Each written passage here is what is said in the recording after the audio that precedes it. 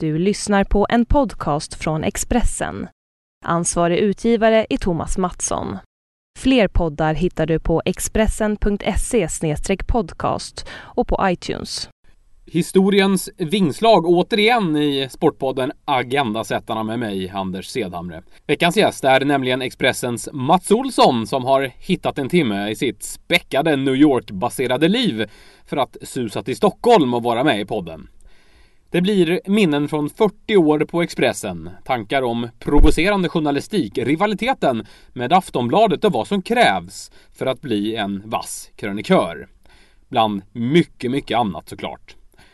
Agendasättarna klipps av Felix Hall och produceras i samarbete med Sportexpressen. Nytt avsnitt varje onsdag, precis som det har varit i nästan 100 episoder nu. Feedback på denna podd mejlas till mig på adressen anders@agendasattarna.se eller via Twitter, där heter jag Anders Sedhamre i ett ord. Här är en hälsning från min sponsor NordicBet. Vi tycker alla är värda en andra chans. För även om du har stenkoll på matchen, spelarna, tränaren, vädret och kanske till och med gräset på planen, så kan det osannolika inträffa. Därför lanserar vi nu Andra chansen, ett spel i spelet där du kan få pengarna tillbaka på ditt bett och som håller spänningen vid liv ända fram till slutminuterna. All information om Andra chansen-matcherna kan du hitta på nordicbet.com. Och glöm inte att du måste vara 18 år för att spela. Här är Mats Olsson.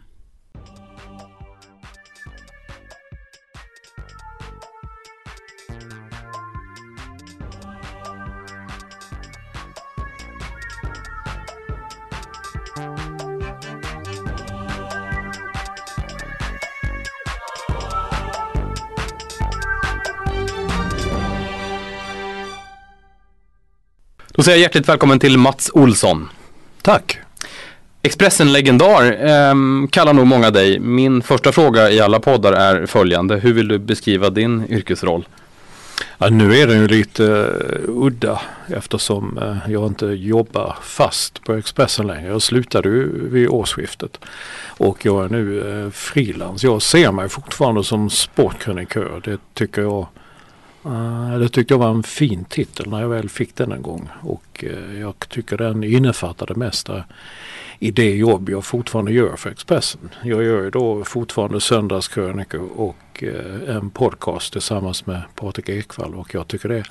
Bägge de två går in under begreppet sportkrönikör, tycker jag. Du är baserad i New York men är i Sverige på besök. Ja, det blev lite, vi skaffade helt plötsligt, eller vi blev med lägenhet i New York. Det var ett anbud som var lite för bra för att säga nej till, så att helt plötsligt har vi en lägenhet i New York. Men vi ska väl ändå försöka ha lite svensk sommar ändå i år. Vart ligger lägenheten? I Tribeca, stadssidan Tribeca, ganska långt ner på sydvästra delen av Manhattan. Du har varit 40 år på Expressen. Vad har förändrats? Stor fråga. Herregud. 40 år, det låter. Ja, men det är det nog. Ja. Det som har förändrats, det är väl väldigt lätt. Vad jag skulle nog vilja säga, det är mobiltelefonen. Någon sa till mig för ganska många år sedan, en vacker dag kommer vi inte behöva något annat mer än mobiltelefonen. Vi ska kunna göra allting med den. Och som alltid när någon säger sådana saker att jag tänker, gud vilken idiot. Men så är det ju idag. Jag menar, mobiltelefonen fanns ju inte. Det var inte ens påtänkt när jag började på Expressen. Och den har ju förändrat sättet att jobba på ett sätt som det har ju verkligen förändrat inte bara journalistiken utan hela tidningsbranschen. Det är ju så många som har försvunnit och man jobbar på ett helt nytt sätt. Man tar egna bilder och man kan filma med sin telefon och det finns ett helt annat tilltal än det var förr. Alltså jag kan ibland sakna den tiden om man var på resa och så gick man ut på morgonen från hotellet och sen hörde man aldrig av någon. Man kom tillbaka till hotellet på kvällen och så ringde man och sa, nu har jag gjort det här, nu kommer jag lämna detta. Det var liksom inte, det blev med tiden att en reporter sitter ofta med, eller springer omkring med telefonen i örat eller en öronpropp och talar med hemmaredaktionen som hela tiden kommer med synpunkter. Jag var sån också att när den var ny mobil jag stängde av den. Eller någon ringde och sa, jag kan inte åka in i en tunnel här nu. Så Så man slapp att prata med dem. Jag tycker ingen teknikmotståndare på något sätt. Jag tycker det är fantastiskt vilka hjälpmedel. Datorerna har förändrat skrivandet på ett sätt som var... Jag tror man skriver mycket bättre med datorer. Tänk för man satt med reseskrivmaskin och knackade på och sen läste man in texten till en mottagare. Man skulle bokstavera alla konstiga namn och sådär. Den har ju, tycker jag, blivit mycket, mycket, mycket bättre. Däremot så tycker jag nog att mobiltelefonen och sättet att nå reportern hindrar reportern lite i hans eller hennes arbete. Därför att jag tycker jag har alltid velat gå för mig själv, alltid velat göra egna grejer utan att någon ska ringa var 15 minuter och säga du har tänkt på det, ska du gå dit nu, ska du gå dit nu. Jag har alltid tyckt att det blir bättre när man får vara i fred. Finns det någon mer sån där det var bättre förperspektiv du kan ha? Jag inbillar mig att lagen och klubbarna var mer öppnare på förr i tiden. Det där är på gott och ont. På många sätt var ju lagen och klubbarna mer öppna. Jag sysslade en gång i tiden med framförallt en period med filmjournalistik och det blev ju till slut så att du kunde inte träffa någon utan att du fick gå via agenter och det satt med agenter vid intervjuerna och lyssnade och skulle godkänna frågor i förväg och sånt där. Därför var det var jätteskönt att komma från den världen och helt plötsligt kom in i fotbollsvärlden då i början på 90-talet. Men det har ju verkligen förändrats och du har helt rätt i att det har blivit slutnare. Men samtidigt, om de säger att det var bättre för de skötte ju ingen PR. Det var ju liksom ingenting utan vissa klubbar vet jag, reportrarna fick ju ringa och fråga hur är laguppställningen och att man skickade inte ut. Va? Tänk idag när alla klubbar har hemsidor och det går ut allt. Informationen når ju så många fler än vad den gjorde på den tiden. Så att jag menar att jag tycker nog inte att det var bättre ändå. Jag tycker nog det är bättre som det. Men det jag kan känna personligen det var att i och för sig så nådde jag en position där jag egentligen struntade i vad folk sa. Jag svarade inte till för jag gjorde det jag själv ville. Men det tycker jag är en liten fara i att en reporter ska styras hela tiden hemifrån. Så det blir som en robot liksom. Och den som sitter hemma vid en desk vet ju inte hur det ser ut där ute där reportern är. Du skrev huvudsakligen pop- och rockjournalistik fram till 1990 på Expressen då du blev krönikör inför fotbolls-EM i Italien. Mm. Hur nervöst var det att byta det där spåret så omedelbart och direkt? Egentligen var det inte så himla omedelbart. Jag hade skrivit väldigt mycket sport i USA på 80-talet. Det var ju så, jag sa ju upp mig från Expressen för jag ville inte flytta hem när mitt mandat gick ut. Så det var ju 5 år som frilans i New York och jag skrev ju jättemycket hockey och tennis på den tiden. Hockey var inte så konstigt. NHL var inte lika stort i Sverige då men vi hade ju väldigt många framgångsrika svenskar som spelade i Nordamerika. Och framförallt var hela tennisen var ju så himla stor med Mats Ylander, Stefan Edberg och resten så att jag hade ju skrivit väldigt mycket sport. Det var på så sätt jag återanställdes igen. Men jag hann aldrig tänka på hur det blev. Jag kan dra den storyn om du vill. För att jag skulle komma hem och göra fotbolls-VM i Italien som reporter. Steffo Törnqvist som sedermera blev dansare. Han var då sportkrönikör men skulle sluta. Och efter fotbolls-VM då skulle jag ta över som sportkrönikör. Men den våren då startade TV4 och Steffo hoppade på det tåget och trodde att han skulle kunna göra både TV4 och vara sportkrönikör i Expressen. Men då kände han inte Bo Strömstedt och Staffan Tosell som ledde Expressen på den tiden. Så att det blev inte så. Så att jag fick veta i princip när jag landade, jag flög hem från New York och landade här i Sverige och blev inkallad till Staffan Tosell som sa det har skett lite förändringar här. Du ska börja krönikera istället för reporter. Jaha, när då? Ja, imorgon tänkte vi ha din första krönika. Jag hann inte fundera på det, jag hann inte tänka på det. Men jag hade ju läst väldigt många amerikanska krönikörer och sånt så jag visste ju ungefär hur jag någon gång skulle vilja skriva, hur jag skulle vilja behandla sport. Just det. Varför tror du att folk har fastnat för din penna då? Ja, som de gjorde med pop och den sortens journalistik också. Att jag tror den är personlig. Den har ett väldigt personligt tilltal. Jag tror att man som läsare känner sig tilltalad att har alltid varit ärlig med mina åsikter, alltid skrivit det jag tycker. Och det har ju kunnat vara obekvämt eller det har kunnat vara positivt. Men jag tror de kände att här har jag en kompis på något sätt. En samtalspartner som jag läser. Och jag tror det. Du har omtalat för att snabbt ta ställning för saker och ting och sen hålla kvar vid den åsikten. Tror du att det bara är bra för en krönikör? Ja, snabbt och snabbt. Det ligger ju i sakens natur. Man har ju en deadline att följa till nästa dag. Jag kan inte komma ihåg nu att jag har gjort det i något sportsammanhang, men på den tiden man recenserade filmer eller album, då hade man ju ganska god efteråt. Du vet, det kunde gå snabbt som fan att man kom skivbolaget så här är Ulf Lundells nya och så säger tidningen jag måste ha recension imorgon. Och så att man satt och skrev den på natten och lyssnade så här snabbt över. Det hände ju sen. Man hade popsida och så vidare att jag kunde 3 veckor senare kunde man kan säga att egentligen det gick lite fort där ett tag. Jag tänkte jag har nu lyssnat med och detta är att det fanns ett sätt att tänka om som man kanske inte gör riktigt i sportvärlden längre.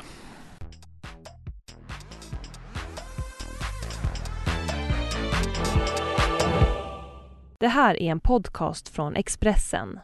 Du fick Stora journalistpriset 2002. Vad betyder det för dig? För mig betyder det mest pengarna. Jag har aldrig varit mycket för sådana utmärkelser. Jag tyckte att jag sa okej, men måste jag åka någonstans? Måste jag klä upp mig? Måste jag hålla tal? Alltså det var mycket hit dit. Jag tyckte det var så himla märkvärdigt. Jag har aldrig varit mycket för priser och sådana grejer. Ja, så får du en check på 75 000. Ja, det var ju inte så jävla dumt. Så hur dags ska jag vara där? Så att, för mig personligen så var det kanske mest att jag fick 75 000 skattefria pengar. Men jag tyckte också att det var viktigt att sporten premierades. Att det är så väldigt ofta, fortfarande är det ju så om man jämför med kulturvärlden och sportvärlden, så många på kultursidorna tror fortfarande att sportjournalistiken är som den var på 40- och 50-talet. Vilket den inte är. Den har ju förändrats något otroligt till det bättre. Jag hävdar att svensk sportjournalistik den är liksom, ja, den är fullt i klass med det jag läser i England och USA. Så är det. Så att jag tror det betyder väldigt mycket för sporten. Samma år som jag fick Stora journalistpriset så tror jag att Offside också fick ett pris för, jag kommer inte ihåg vad kategorin var. Jag tror de fick året förnyare, jag är inte 100 där. Nej, inte jag heller. Men de fick pris det också, jag sa till Mattias Göransson liksom, fy fan det här är, nu har vi verkligen det här året, det är någon sorts storslam. Jag tror det var jättebra. Sen ska man inte glömma att Åke Stolt på Sydsvenskan fick också Stora journalistpriset flera år före mig. Det kändes som att jag fick det att wow, vad sporten premieras, men Åke Stolt fick det också en gång. Men jag hoppas att det betyder någonting för sportjournalistik. Och Lasse Granqvist har fått det nu. Ja. På vilket sätt kan du sport skulle du säga? Jag kan och kan. Det har att göra med att jag har ju sett sport sen jag kunde se. Jag kan sport på samma sätt som jag kan musik. Patrik Ekwall säger alltid i vår podcast att jag kan ju inte musik, du kan ju musik. Jag tycker alla kan ju sin del av det. Jag hävdar att det finns inga bestämda sanningar om någonting. Jag har aldrig varit en kalenderbitare. Jag är väldigt dålig med siffror. Jag kommer inte ihåg årtal. Vissa årtal minns jag. 1994 minns jag för VM i USA. Det årtalet kommer jag ihåg. Men jag får liksom verkligen söka vilket år var det och när var det i Peking och när var jag där och vilket år vann de SM-guldet och så vidare. Och hur långt hoppade han eller hon och hur fort sprang Usain Bolt förra, alltså sådana siffror. Jag har alltid varit väldigt dålig på det, men det jag har varit fascinerad av, jag har alltid tyckt om det har varit att se människor i sporten, se hur de agerar, se hur vad de gör och sådär. Som man brukar säga ibland när man sitter på ett mästerskap, det är roligt att se när de sista kommer i mål på ett 3000 meter hinder eller något sånt. Det är roligt att följa även dem. Och vad gäller sport så vissa hävdar ju då att det finns, nej men det är så här, man måste kunna det, man måste kunna det. Men jag njuter lika mycket av att bara häromdagen körde jag förbi Ängelholms idrottsplats. Och Ängelholms FF spelar ju inte där längre för den arenan är ju inte godkänd för Superettan. Så de spelar på Olympia och har typ 200 personer som tittar. Det någonstans där har man inte gått snett, men det är en annan diskussion. Men då spelar gäng småknattar. Det var 3 matcher som pågick. Jag var tvungen att stanna och gå av och stå och titta. Det var två tjejlag och sen så var det 4 små killar och tjejer. Jag tycker det var så fruktansvärt roligt att se vilka som fattar spelet och vilka som har springat efter bollen och vilka som har sparka och vilka som tycker det är kul. Det finns en kärlek till sporten som jag tycker räcker som kunskap. I ditt tycke finns det fler som blandar in kultur i sporttexter på det sättet du gör? Om det finns fler som gör det? Ja, det är alltså... Ja, men det är ju verkligen kultur, det är alla någonstans. Om man säger att när jag började så blev det väldigt liv med många av de äldre sportjournalisterna tyckte att herregud, han skriver ju om ett band ibland och ibland om någon annan kulturform och någon film man jämför med musik, sport och annat. Men för mig var det liksom inget nytt. Det gjorde jag när jag skrev om musik redan i tidningen Arbetet för så himla länge sedan. Då brukar jag alltid lägga in någonting om Malmö FF och IFK Malmö, alltså de lokala fotbollslagen som gjorde att, jag tycker att musikkrönikan levde då på ett annat sätt. Sen upptäckte jag efter några år jag hade hållit på med att åkt ut i landet, det satt alltid någon och sa Lundell senast, det är jättebra. Alltså mitt i helt plötsligt så fanns det hur många krönikörer som helst som hade helt plötsligt små korta bitar och insprängt lite om en det ena och en det andra.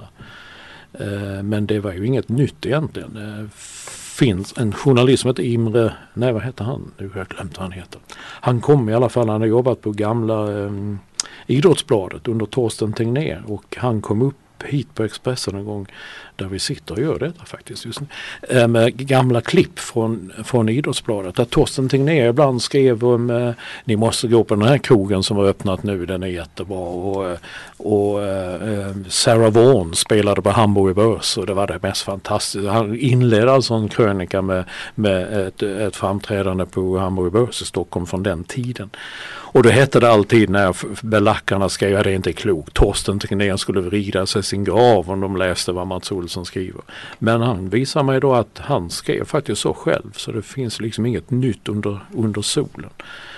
Och idag är ju många kröniker, vissa aspirerar på att vara något som de kanske inte är. Men jag tycker det finns en större bredd i krönikerandet. Och sen, när jag började så var det väl enbart män som skrev krönikor, men nu tycker jag det har ju sprängts in. Man säger att det är så få kvinnor i sportjournalistiken och det är de jämförelsevis, men så är ju samhället idag. Det är ju ojämställt på många sätt, men det finns ju väldigt många duktiga tjejer och kvinnor som skriver om sport idag, inte minst krönikor. Vilka andra sportjournalister uppskattar du? Jag tyckte om jag får säga så att jag upptäckte Olof Lund en gång. Han började med att skriva insändare till mig när jag hade en sida som hette något med Skriv till Olsson eller någonting. Han kallas då Boysmannen. Det är ofta därför jag började nämna honom som Boysmannen. Han fick nästan alltid in, varje vecka fick han in insändare. För att de var väldigt bra, väldigt roliga. Ibland var de långa, ibland var de korta, men de var väldigt bra. Och sen började vi träffas och jag tyckte att han började plugga journalistik och kom in på olika tidningar. Han var här på Expressen som vikarie en sväng. Och sen när han väl började som fotbollsreporter så tog han in något helt nytt. Alltså den här med den ekonomiska bevakningen som han förde in. Den hade liksom inte funnits innan. Jag menar, vi var alla idioter. De flesta sportjournalister på den tiden, de kom ju bara för att de gillar fotboll, hade kanske spelat för och tränade knattelag och sånt där. Men de visste liksom någonting om det andra. Och Olof gjorde ju då med ekonomiska genomgångarna med klubbar och deras ekonomi, med fotbollsförbundet och deras ekonomi. Plus nästa steg var vi skulle åka till Moldavien och han skrev om kvinnohandel, sexhandel. Liksom. Alltså det blev det helt plötsligt blev att slå upp en sportdel då. Det blev att man fick det hela aspektet. Man fick hela bilden av att fotbollslandskamp var inte isolerat till inom 4 kritade streck liksom, utan det fanns så mycket mer i världen. Och jag tycker fortfarande det är väldigt roligt att läsa Olof Lund och hans krönikor. Nu behöver man inte jobba så mycket administrativt, så att hans avslöjanden och förklaringar till varför ekonomin är som den är och så vidare, det tycker jag är jättebra. Sen är jag också så att det finns en på Aftonbladet som heter Mats Wennerholm som är han påminner mig om min gamla före detta kollega Hans Linné som är död sedan några år tillbaka. Men Wennerholm är en sån som, jag vet inte hur många år han håller på. Ibland träffar han så, hur fan orkar du? Du har hållit på och rest världen runt. När hockeysäsongen är slut så är det friidrotten. Sen börjar hockeysäsongen så är det hockey-VM. Och sen så är det draften i USA och du är överallt. Och han kan allt, han är insatt i allt och alla sådana. Jag tycker det är väldigt roligt att läsa Mats Wennerholm. Sen tycker jag nu upptäckte Anja Gatto som är sportchef på Sydsvenskan. Hon upptäckte jag en gång också. Hon skrev också brev till mig.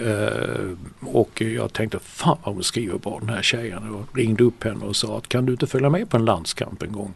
Och så får vi se vad som händer. Du kan skriva så hjälper jag dig efter att jag skriver min krönika så ser vi. Så har du en krönika bredvid min. Ja, så var en tyst. Jag ska gå och fråga pappa. Jaha, så var det tyst jättelänge. Så kommer jo, det går bra. Jag sa, vänta, hur gammal är du? 12 år. Herregud, så jag trodde du var 17 i alla fall. Jag var väldigt mogen för sin... Ja, så hon kom hit och hon skrev krönika i Expressen när hon var 12 år. Jag tycker det var fantastiskt. Hon var jätteduktig. Och jag behövde inte ändra någon, alltså hon skrev för hand. Så att jag fick skriva in dem till henne till att börja med. Men sen lärde hon sig. Hon kom ju hit, hon var med i det här Fittstim-gänget och kom runt och gick runt på lite olika tidningar. Nu är en sportchef på Sydsvenskan.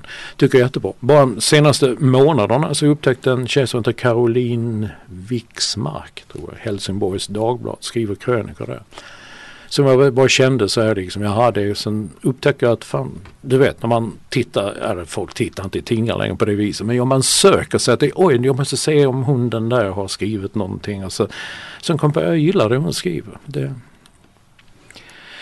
lite så. Malin Jonsson Göteborgs-Posten. Just det, tyckte jag också skrev. Jag var också på att vi skulle försöka värva henne till det visade sig att det var fler än jag som hade tyckt det, men jag vet inte, men hon har flyttat nu. Hon gör tv, va? Eller tror hon har gått till C More nu. Ja, okej. Har du varit nära på att göra sport-tv någon gång? Nej, inte mer än som gäst. Ett tag när Noah Strandberg hade de där Premier League-sändningarna på lördagar och söndagar. Då var jag med nästan varje vecka under en period. Men nej, jag har inte haft något emot att göra det. Men det är någon som har frågat mig. Så att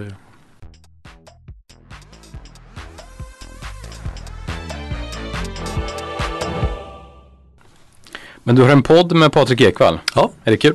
Det är jättekul faktiskt. Ja, det var det jag sa någon gång i tiden när jag sa jag vill inte bara hålla på med det här. Jag vill göra något nytt. Alltså jag kan inte bara hålla på och fastna i samma mall hela tiden. Så jag sa till Patrik en gång så borde inte du och jag och Olof Lund ha en podcast? Eller folk har podcast hela tiden. Jag vet inte riktigt vad det är, men det känns som jag vill göra en. Jag vill vara med i detta och så vidare.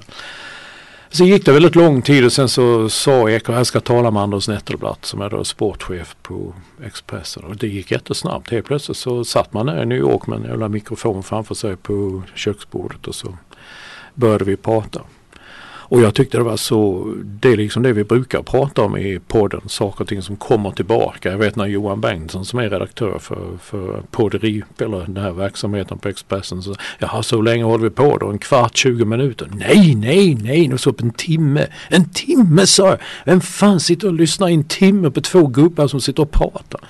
Det visar sig att folk gör det. Jag vet inte vilka de är, men de lyssnar. Du är betuttad i Henrik Rydström. Hur kommer det sig? Ja, men det är väl ganska lätt skulle jag säga att det är det ju inte. Han är ju väldigt hatad också av många. Det börjar med en sån här år då man åker runt och träffar spelare eller tränare inför den allsvenska starten. Och Kalmar hade gått upp det året tror jag. Och jag skrev mejl till Henrik. Och han svarade med ett sånt mejl som jag jag tror jag läste det 10 gånger och sen ringde jag upp honom och sa du, om jag kommer till Kalmar kan vi bara sitta och prata en stund, jag bara träffa dig för det du har skrivit, får jag använda det? Alltså det var så jävla bra så att jag åkte och träffade honom. Vi hade jätteroligt. Jag tänkte herregud han kunde prata om musik och film och hans böcker och så tyckte jag han var väldigt, väldigt rolig. Och det han skrev då, det blev verkligen så när det kom till Kalmar FF i den här presentationen så hade jag en liten inledning bara och sen så var det Henriks övriga krönikan, det var Henriks brev som han har skrivit till mig om sin fotboll, om Kalmars fotboll, om Nanne Bergstrand och det tyckte jag var jättekul. Sen jag vet inte hur saker och ting uppstår eller hur man blir, men i den här branschen hade vi inte varit så på olika sidor så hade vi kanske blivit vänner på något sätt. Nu känns det som att vi skulle kunna gå ut och ta en öl. Eller alltså liksom bli kompisar på det viset. Men som journalist kontra fotbollsspelare så tycker jag det kan man inte bli. Man kan inte bli det. Men jag upptäckte ju liksom, herregud, han blev vi hittade varandra på ett sätt. Så vi skickade säkert minst 2 mejl om dagen till varandra under väldigt, väldigt lång tid. Och jag gick igenom en skilsmässa då. Det känns som att han var en sån man kunde, man skrev till honom och han kom med råd trots att han var yngre. Det blev en väldigt ömsesidig beundran på något sätt. Och sen gillar jag honom. Jag tycker alltid att han var väldigt underskattad som fotbollsspelare också. Jag tyckte han var väldigt duktig fotbollsspelare på det han gjorde. Den mittfältsrollen han hade i alla år. Men alla fokuserar liksom alltid på hans kaxiga uttalanden. Nu gör han det och nu gör han det. Hans snäva shorts och tajta tröjor och sånt liksom. Men allt det där, jag fattar ju det också. Allt det där var ju en act liksom. Och jag tyckte det var roligt. Jag menar han gav underhållning på ett sätt till sporten som allsvenskan behövde på den tiden. Sen var vi med i tv några gånger tillsammans och då tänkte jag att om jag någon gång får någon talkshow på något sätt så skulle jag vilja ha Henrik Rydström som en sidekick som det heter. Jag tycker det är många som tycker han är svår och knepig men jag tycker han är väldigt underhållande. Du följer inte Henrik Rydström på Twitter. Du följer en enda person på Twitter. Han heter Richard Williams. Hur kommer det sig att du bara följer en och vem är Williams? Richard Williams är en för detta musikkritiker, precis som jag. Han jobbade på Melody Maker i England när jag var liten och följde honom slaviskt. Sen helt plötsligt så var han på skivbolaget Island Records och då träffades vi. Sen så var jag i USA när jag kom tillbaka till Europa och kom på fotbolls-VM i Italien. Då var han fotbollskrönikör. Han har varit mest på The Guardian. Han var på The Guardian i många, många, många år men slutade förra året. Och jag sökte många. Under några dagar så följde också Sarah Silverman, en komiker, amerikansk komiker. Men jag har så svårt för... Jag har varit inne och kollat så jäkla många som jag tänker den vill följa. Men så många tweets är bara det står som svar till någon annan som man då inte följer, som man inte sett det första tweeten. Och sen så kommer det toppen, tack. Alltså så jävla tråkiga. Jag vill läsa lite mer. Och sen är jag heller inte, tycker det här 140 bokstäver är lite begränsande. Jag gillar lite mer. Du sa i början av det här att jag var väldigt snabb med åsikter, men jag gillar egentligen att hinna tänka lite mer. Därför var det bättre när matcherna började klockan 15 än 20:45 nu. Alltså sista åren på Expressen så gjorde jag inte Champions League längre för att jag kände att jag hann inte med. Alltså det blev för mycket. Jag sa i så fall måste vi vara 2 på matchen. För jag kan inte både vara högst upp på läktaren, nere i mixade zonen och träffa Zlatan och sen skriva en krönika som håller den klass som jag. Alltså jag kände med mig att jag lämnade texter så tiden går och de börjar ringa. Fan Olsson, det är en halvtimme kvar. Ja, jag vet. Tyckte att det var lite för snabbt. Och likadant tycker jag om det här Twitter ibland. Vissa är fyndiga men man kan följa vem man vill. Man kan gå in och titta. Det gör jag ju. Jag går in och följer hur många som helst. Men jag är inte med i flödet så att säga. Nej, du lurkar som det heter. Är det så det heter? Ja, jag tror det. Du har varit med på hela den här resan när Aftonbladet och Expressen har fightats för läsare. Aftonbladet gick förbi Expressen 1996. Vad kan du säga om den rivaliteten? Det känns som det var tuffare förut mellan de båda tidningarna. Ja, det var det. Det var liksom... Gud vad alltså det var en jakt på nyheter.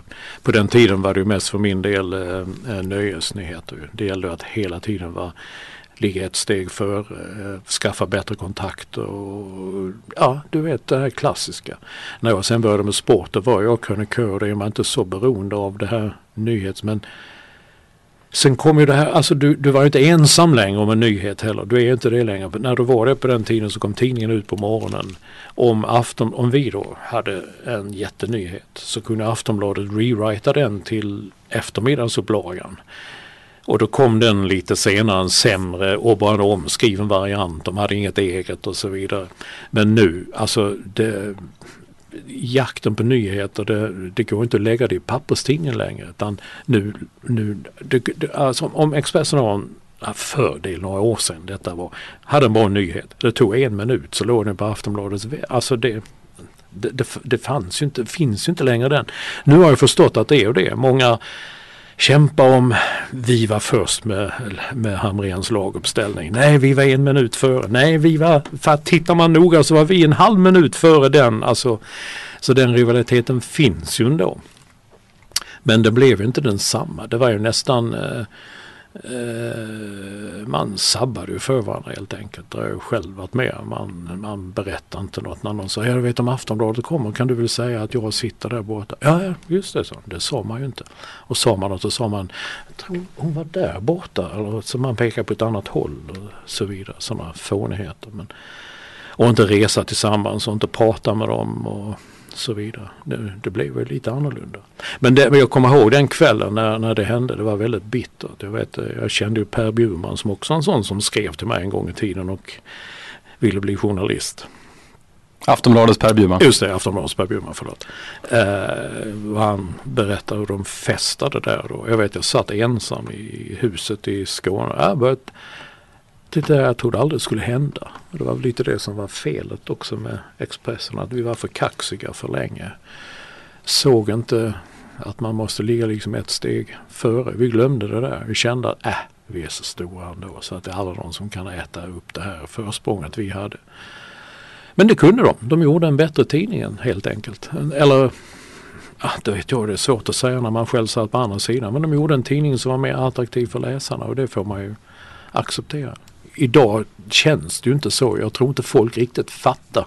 Alltså vi hade ju en period när Otto Sjöberg var chefredaktör. Han tyckte att vi skulle göra vår Sportexpressen, vår bilaga. Så gjorde den rosa. Precis som Aftonbladet. De säger inte klok så kan vi göra det. Ja men vad fan, folk fattar inte ändå. De ser ingen skillnad. De säger det där rosa, men det är sport. Då kan de lika gärna ta Expressen som de kan ta Aftonbladet. Och så kanske det är. Det är liksom ingen som riktigt har det där längre. Alltså det fanns en gammal sketch en gång med Gösta Ekman som handlar just det där med Expressen, Aftonbladet, Expressen, Aftonbladet. Det var en så stor grej på något sätt. Lite vem läste man, vem höll man på, vem tyckte man var bäst. Då stod de också för någonting. På den tiden stod Aftonbladet för något mer vänsterinriktat. Expressen var borgerlig. Idag är det väl liksom, det finns ju liksom alla gränser, precis som i politiken så är de gränserna utsuddade.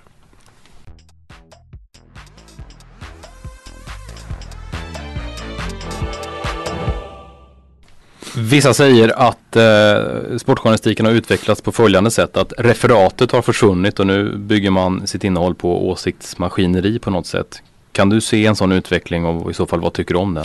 Ja, och den utvecklingen var ganska tydlig när folk började se mer och mer matcher på tv. Då såg du matchen själv. Man behövde inte skriva att i 90 eller i 34 minuten så sköt han där och så vidare. Och då jag upptäckte själv att jag började gärna läsa. Jag läste ju hellre åsikter än de referaten som då fanns kvar. Men jag tycker det har förändrats nu. Om man läser nu, jag tycker det är de artiklarna som följer med krönikorna som är till varje match. Alltså de är lite mer nyhetsinriktade. Det finns något i dem som inte är ett referat längre. Och jag tycker att jag kan läsa, om man kan läsa lite Om man har läst några laguppställningar och sammanfattningar efter en allsvensk omgång så kan man fatta hur matchen var. Man läser, man ser, okej, de gjorde mål där, assist i den minuten, oj, de blev utvisade och så. Sen går man ner och så ser man, och de spelar sig, de spelar så. Man fattar liksom hur matchen har varit utan att man har sett den. Så jag tror det är därför det inte finns några referat längre. Eller gör det kanske, jag har kanske missat något nu. Ja, det kommer det också tillbaka, precis som pratradio och allt annat. Vinylskivor kommer tillbaka, så kanske referaten kommer tillbaka igen. Och det är lite konstigt, man tycker då liksom att jag hade en annan kompis som var tidigare musikkritiker som heter John Swenson, amerikan, bodde i New York. Han skrev ju hockey hela tiden, New York Rangers. Men han lämnar bara sådana statistik. Allt han lämnar. Det var liksom ingenting, inte en åsikt hade han någonsin. Han skrev om hästar också. Det var de mer åsikter vem man skulle satsa på. Men alltså allt det han skrev, det var liksom bara New York Rangers vann igår med 3-2. 2 målen gjordes från höger och 1 från vänster. Vänsterhänt spelare gjorde det andra målet. Alltså det var liksom bara den typen av väldigt korta statistikspäckade texter som jag tyckte var helt ointressanta. Men sådana står fortfarande. Alltså när man tittar sammandraget i New York Post och Daily News, så sammandraget är fortfarande så. Anaheim Ducks slog igår. Det var hans 4:e mål. Och han är den första 18-åringen som har gjort 2 mål i ett slutspel sedan 1983. Precis det jag sa innan, liksom det här med siffror och sånt. För mig är det helt ointressant. Jag tyckte det var roligare, var det snygga mål eller? Ja, du vet sådär. När man har skrivit så länge som du så kommer man naturligtvis i blåsväder. Det blev rabalder när AIK spelade insamlingsmatch för Ivan Torina. Då Expressen hävdade att Torinas änka inte ens fick hälften av pengarna som drogs in till den matchen. Och då skrev du följande: jag är lite förvånad över att AIK inte fakturerade för alla vackra ord man sa om Ivan Torina när han dog. Hur ser du på den där episoden idag? Ja, det var kanske en onödig formulering. Med tanke på hur det blev sen så jag önskar att jag inte hade skrivit det. Men det är väl ett sätt att hade jag skrivit det om en utländsk förening som hade agerat på samma sätt, så hade ingen riktigt reagerat. Och det riktade sig, vilket vissa förstod, det riktade sig inte mot Torina, det riktade sig inte mot AIK-supporterna, utan det riktade sig mot AIKs ledning som jag fortfarande tycker uppträdde ganska billigt. Om man tänker på de dokumenten som Expressen kom över där. Det handlar om en match där pengarna skulle gå till änkan, men de drog av för felparkering och de drog av för en det ena och en det andra, som jag i det sammanhanget tyckte här har hänt en stor tragisk händelse som aldrig har hänt i svensk fotboll. Och man har då mager att dra av lite för att någon hade parkerat fel på Arlanda. Och lite den småaktigheten som jag reagerade på. Och där hade jag kunnat skriva på exakt det sättet som jag berättar nu. Men det blev snärtigare på 2 rader. Kommer det med uppdraget att vara extra provokativ? Kanske. Nej, jag tror inte det kommer med uppdraget. Jag tror att det kommer med den som skriver. Jag tror inte... Jag kan ju läsa krönikörer som jag tycker är helt ointressanta, som bara skriver om, det kan vara vad som helst. Det kan vara om politik, det kan vara musik, det kan vara om fotboll, det kan vara om ishockey. De jag gillar att läsa, det är de som på något sätt går lite utanför den alldagliga fåran, som går lite antingen till vänster eller lite till höger. Det är de man lägger märke till, det är de man reagerar på. Men jag tror inte att det per automatik kommer med uppdraget, det tror jag inte. Även om, jag vet inte, jag har hört så många som har sagt det, att när Aftonbladet tog Lasse Anrell till att bli sportkrönikör så fick han uppdraget att nu gör du exakt som Mats Olsson. Att de skulle kopiera, det vet jag, för att det kom en hel del Aftonbladet-människor som till Expressen och jobbade här, så jag vet ju hur de tongångarna gick. Och det var inte svårt att säga att det var så. Det är nog det enda jag vet om någon har fått ett uppdrag att göra på ett speciellt sätt. Vad är det viktigaste man bör tänka på då som krönikör? Att vara ärlig. skriva vad man tycker egentligen. Det har hänt någon gång alla med när någon ringer och kunde säga att du har en sån jäkla bra bild som vi vill lägga i. Och så lägger man där. Om man har en sån rubrik som är så. Skulle du ha din krönika där, då skulle du kunna börja med att... Och ibland så, ja du vet, det är som allt annat. Man får ge och ta lite. Men ibland så, det kan ha hänt 2, 3, 4 gånger kanske då jag känner att fan, det här hade jag inte skrivit om ingen hade bett mig att göra det på grund av att det skulle bli ett snyggt uppslag i tidningen. Jag tycker det blir alltid bättre när man tänker själv. Kan du ge något råd till aspirerande journalister som vill bli krönikörer, eller är det just den där saken om ärlighet? Ja, plus att man ska vårda språket. Alltså det kan jag tycka är lite annorlunda. Det fanns förr när det fanns inte korrekturavdelningar och så vidare. Det fanns en diskussion om hur man skriver som inte finns idag riktigt. Ibland kan jag läsa på, framförallt på webbar. Alltså det språk som är syftningar som är fullständigt åt helsike. Syftningsfel hit och dit, felstavningar, blanda ihop, ibland imperfekt, ibland presens. Alltså så, det fanns liksom när jag började på Expressen, det var en jättenyttig skola. Här fanns liksom folk och sa, hörde du Olsson, jävla skåning, titta här, så här är det nu, här skriver vi här så. Det var liksom, den hade inte funnits där jag kom ifrån. De kraven fanns inte, utan man hade hela tiden tänka på att skriva om och skriva om och skriva om. Vilket man ofta fick göra i början då, tills man lärde sig och någon annan kom och sa att nu ska vi göra så här. Alltså det fanns en Sten Berglin hette han, som var en riktig Elvis-fantast. Han var nöjeschef under en period. Och han och jag och en annan nöjesskribent som heter Anders Björkman, han hade fortfarande tv-krit. Vi kunde sitta och ingresstävlingar ibland när man fick texter som man kände att de här måste skrivas om. De är för långa, de är för dåliga. Man måste skriva om. Hur ska ingressen vara då? Ja, så 3. Kunde vi sitta liksom i timmar liksom och skriva om ingresser. Till slut hade man liksom, och folk kom och sa, fan vilken ingress. Ja, men det tog också en timme och 3 personer för att få den tillräckligt snärtig och slagkraftig och informativ. Du har tillbringat en stor del av ditt yrkesliv i New York som vi har talat om. Vad kan man säga om det där? Var det ett drömliv eller är det ett drömliv? Var korrespondent i en stad du älskar, skriva lite vad du vill inom citationstecken? Ja, det blev ju så med tiden när jag sa upp mig. Men det var min själ ingen dans på rosor, var korrespondent för Expressen. Alltså det var ibland, när jag sa upp mig, då kände jag då gick jag ut en morgon och så promenerade jag ner längs andra avenyn och gick och handlade lite korv hos polska slaktare och sånt här. Sen tänkte jag, herregud, det här har jag inte gjort på 2 år. Alltså det är alltid så liksom så här, man kommer hem och så ringer det. Du, det var slagsmål i en match här. Thomas Sandström är skadad. Du måste åka upp dit. Ja, upp dit nu. Och sen jordbävning i Mexiko. Du är närmast. Nu får du åka dit.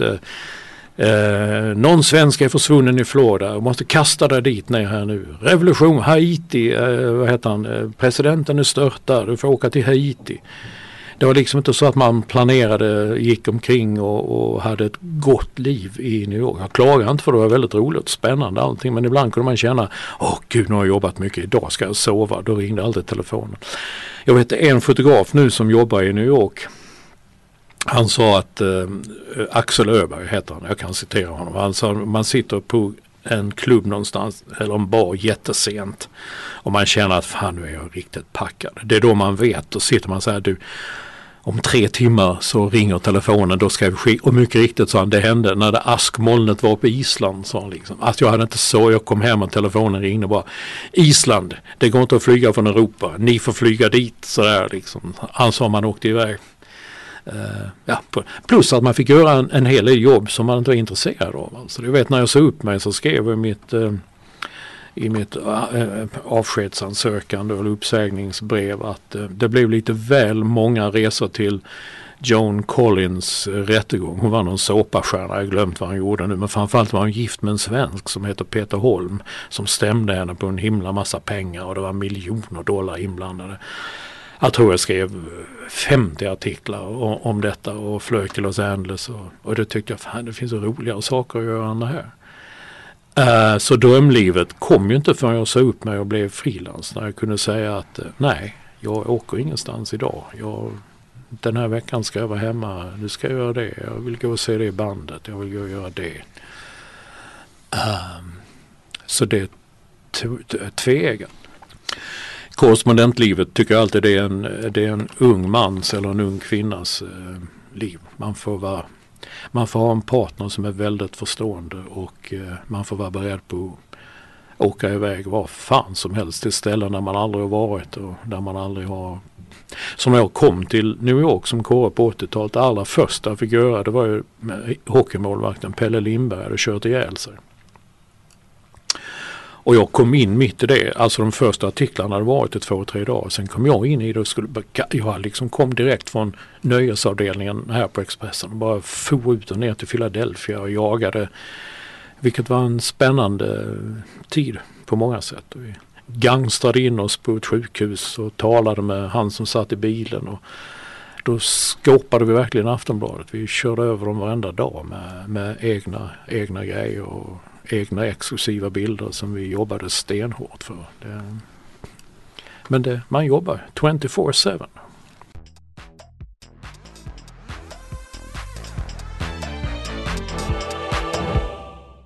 Ur sportkrönikers synpunkt, finns det något fördelaktigt i att jobba i USA och ha den här härliga sportjournalistiktekniken som du har tillgång till där, plus att alla inte har järnkoll kanske på baseball, amerikansk fotboll och NBA här i Sverige? Ja, det där tycker jag, det trodde jag att det var så också. Men fan vad folk har järnkoll på.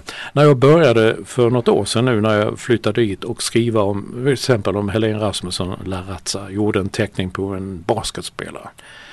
Jäklar vad mejl det kom. Vad häftigt. Och de tweetade ut, Olsson skriver om basket, kolla idag. Och det är liksom, alltså man kände då att jaha, det är det. Och man skriver om American football. Det är betydligt större än vad man tror. Så tänker man, baseball är ändå väldigt litet. Där då kommer, jaha, var satt du? Satt du där eller där? Du vet, sitter man där, då ser man, alltså, och inte bara en, utan 10, 15, 20 sådana mejl och tweets kommer efter en sån krönika med teckning på en baseballspelare.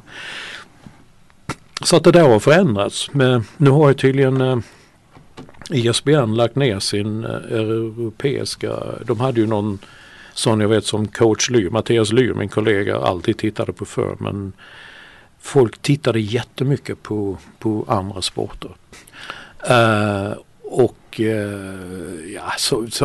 Jag menar, men du ser ju lika mycket här. Men jag tycker ändå tv-sändningarna i USA är mycket, mycket bättre. Jag tycker det är helt fascinerad av American football-sändningarna med alla olika vinklar hur man ser och så vidare. Jag berättade för en kompis innan om Newark Yankees-spelaren som fuskade och satte träkärra bakom örat. Men det såg man ju i tv. Man såg ju den här pitchen. Jag råkade sitta och se den matchen. Man såg när fan har han bakom örat? En stor svart klump där liksom. Alltså ett fuskar om att ta det och sätta på bollen för att få bättre grepp. Sådana grejer kan de liksom gå in i detalj och man får se det från olika vinklar. Så, let's try it from another angle. Och så ser man det från en annan vinkel. Sen kan jag tycka ibland att American football det blir lite för mycket. De kan gå in, gotta ner sig. Det är liksom, nej men gick armbågen i marken innan något annat. Innan motståndarens knä gick i marken. Och det kan man då sitta. Jag tycker jag skiter faktiskt det. Jag är lite mer vän ändå av att man ska inte veta allt. Det ska vara lite spännande, lite ovisst. Får du mycket uppslag via amerikanska medier? Ja. Ja, absolut. När jag är där nu så får jag det. Då tappar man ju lite av det svenska. Jag vet Magnus Nyström, Expressens hockeykrönikör var över. Då fick jag erkänna att jag har faktiskt tappat jättemycket av svensk hockey. Fotboll är lättare, svensk fotboll är lättare att följa. Men det beror rätt mest på att jag är väldigt intresserad av det. Att jag följer. Det går att följa. Du vet, man kan se klipp och man kan läsa fotbollskanalen och Expressen. Det går att följa. Man kan se alla laguppställningar och så vidare. Däremot känner att jag har liksom tappat lite av hockeyn och lite andra svenska sporter. Däremot så uppslagar man får. Det finns ju många fantastiska figurer i USA som är tacksamma, de är öppna, de är galna. Se han som heter Meta World Peace. Alltså allt som händer i New York Knicks varje vecka så är det ju liksom någon citat skandal där någon gör något och någon, bara det att han låg på knä, eller det kan vara han J.R. Smith som försökte knyta upp skosnörarna från motståndarna. Det är sådana fantastiska historier. Sen kör de ju rattfulla och bär sig åt och misshandlar sina flickvänner. Det är ju en annan sak, men det finns hela tiden stories och tar liksom aldrig slut. Berätta om din relation med och syn på Zlatan Ibrahimovic. Ja, med tiden så har jag blivit en ännu större beundrare än jag alltid varit. Jag har alltid gillat honom. Jag hade hört talas om att Malmö hade en ung kille som var jätteduktig. Och jag var efter någon match på Gamla stadion. Man gick in i omklädningsrummet så stod det en kaxig snubbe. Han hade inte spelat, jag visste inte vem han var. Men man fattade direkt att jag sa att det är han som är Zlatan. Ja, okej. Jag fattar precis. Nu är han ju så stor så det är som att säga att nej, jag har ingen relation till Mick Jagger eller så vidare. Men de gånger vi har träffats, det är roligt att prata med honom. Han är från Malmö. Vi har väldigt mycket gemensamt. Även om vi är olika generationer så man känner igen väldigt mycket. Jag kommer ju växa också upp på fel sida av järnvägen så att säga. Jag kommer ju inte från det fina Malmö. Men han recogniserar att du är från Malmö också? Ja. Nej då, det har varit jättebra. Ja, och jag tycker att han har med åren mognat. Kanske också blivit tråkigare, men det ska jag inte säga. Nej, alltså jag tycker... Jag var den här debatten om damfotbollen, de kan få en cykel med mitt namn på. Jag kan höra när han säger det, att han säger det som ett skämt. Ett jävligt dåligt skämt i och för sig. Och han skulle varit smart nog att inte säga det. Men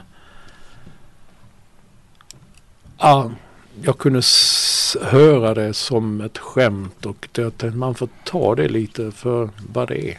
Sen tycker jag man ser sättet han rör sig på idag, vilken pondus han har i bilder före matcher och efter matcher.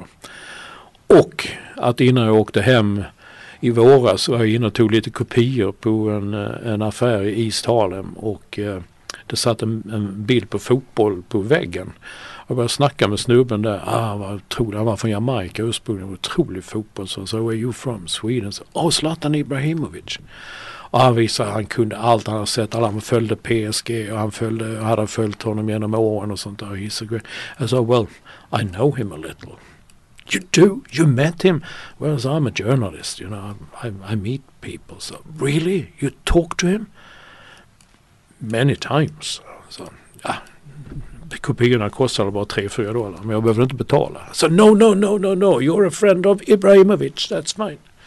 Och jag tycker det är fantastiskt hur den här killen från så kallat gatan idag blivit en sån entreprenör med allt det han gör.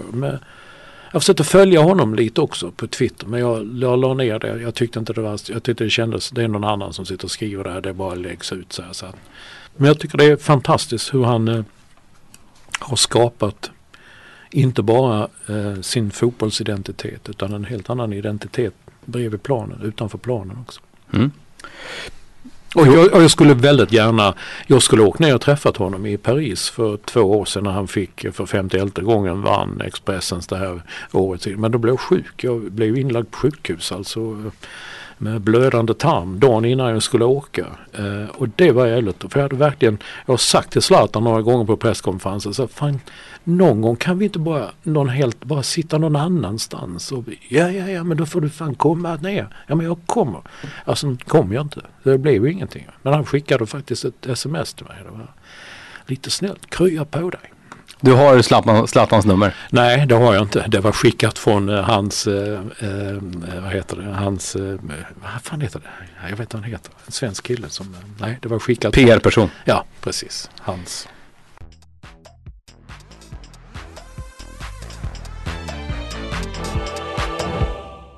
Du som har varit med om så mycket, Mats, vilket är ditt bästa minne under dina år som sportkrönikör? Jag säger alltid fotbolls-VM i USA, det kan jag säga fortfarande. Fotbolls-VM i USA. 94, Sverige, brons.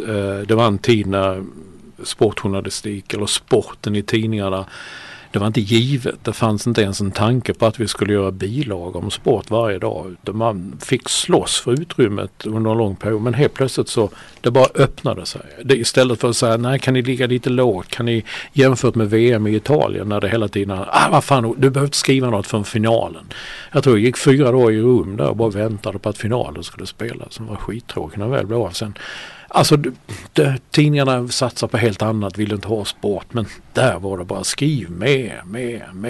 Det var sida upp och löpsedlar.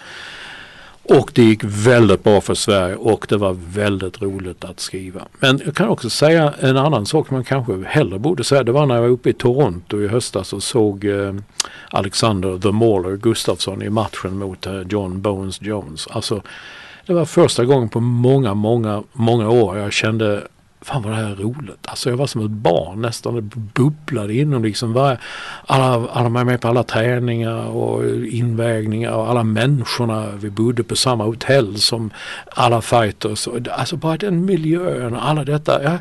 Jag kände det här får aldrig ta slut liksom. Så här. Och sen blev det en sån och jag bara satt och tänkte måtte han inte göra en skitmatch och liksom. Och så blev det en sån kanonmatch. Alltså det var ju inget speciellt så, men efter många år när det känns som man har gjort precis allt så var det jättekul att känna den upphetsningen inför ett jobb igen som jag ju känner jag följde Mike Tyson under några matcher fram till hans, det tyckte jag var väldigt, väldigt roliga jobb när man skickades på boxning i Las Vegas och sånt där.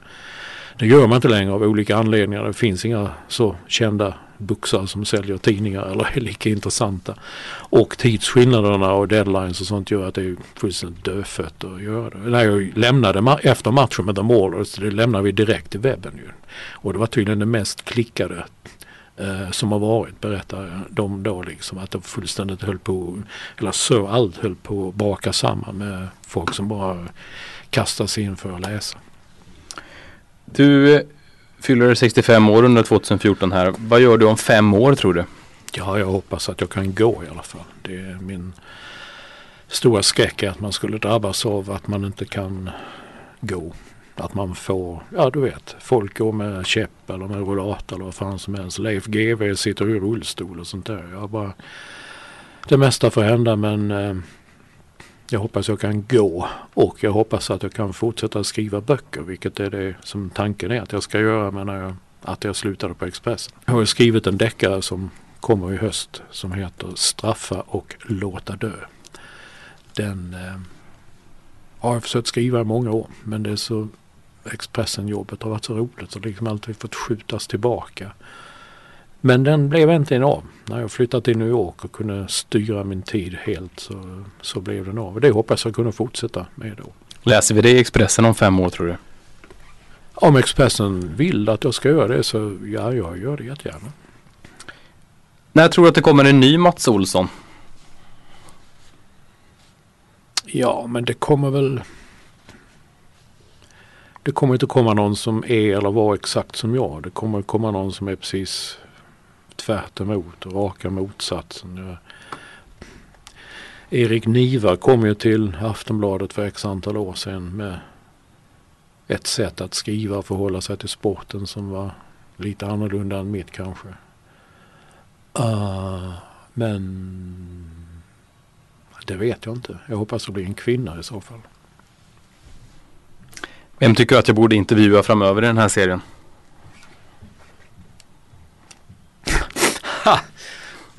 Abbe Barigavi. Där har du en utmaning. Är det svårt? Det skulle jag tro. Eftersom alla säger att nu ska jag berätta allt om äktenskap och icke-äktenskap och skenflyttningar och en hit och en dit. Så där har jag något att glida på. Jag tror inte att hon är lika glad för att snacka som jag. Sista frågan, som alla får då. På vilket vis sätter du agendan i Sportsverige? Eller har satt kanske om du hellre svarar på det? Herregud, det var en så fråga. Den borde jag ha förberett mig lite på. Jag tyckte att jag ville ge en röst åt andra än fotbollsförbundet till exempel. Att ge en röst åt andra än förbunden. När jag varit ute på friidrottsmästerskap, speedwaymästerskap, fotbollsmästerskap, hockey. Så jag har alltid försökt undvika så mycket som möjligt att gå på förbundens presskonferenser, förbundens möten. Jag har alltid velat hitta något annat. Vad är det man sa förr i tiden? Den lilla människan. Det lät så jävla fånigt. Jag menar, dagens idrott är inga små människor längre. Det är med ju mångmiljonindustrier och de riktigt stora. Men försöka se deras bild skapa deras bild av verkligheten. Mats Olsson, tusen tack för att du ställde upp. Tack själv.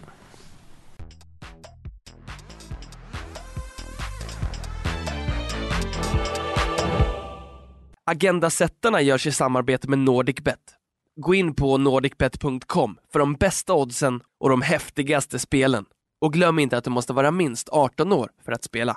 Du har lyssnat på en podcast från Expressen.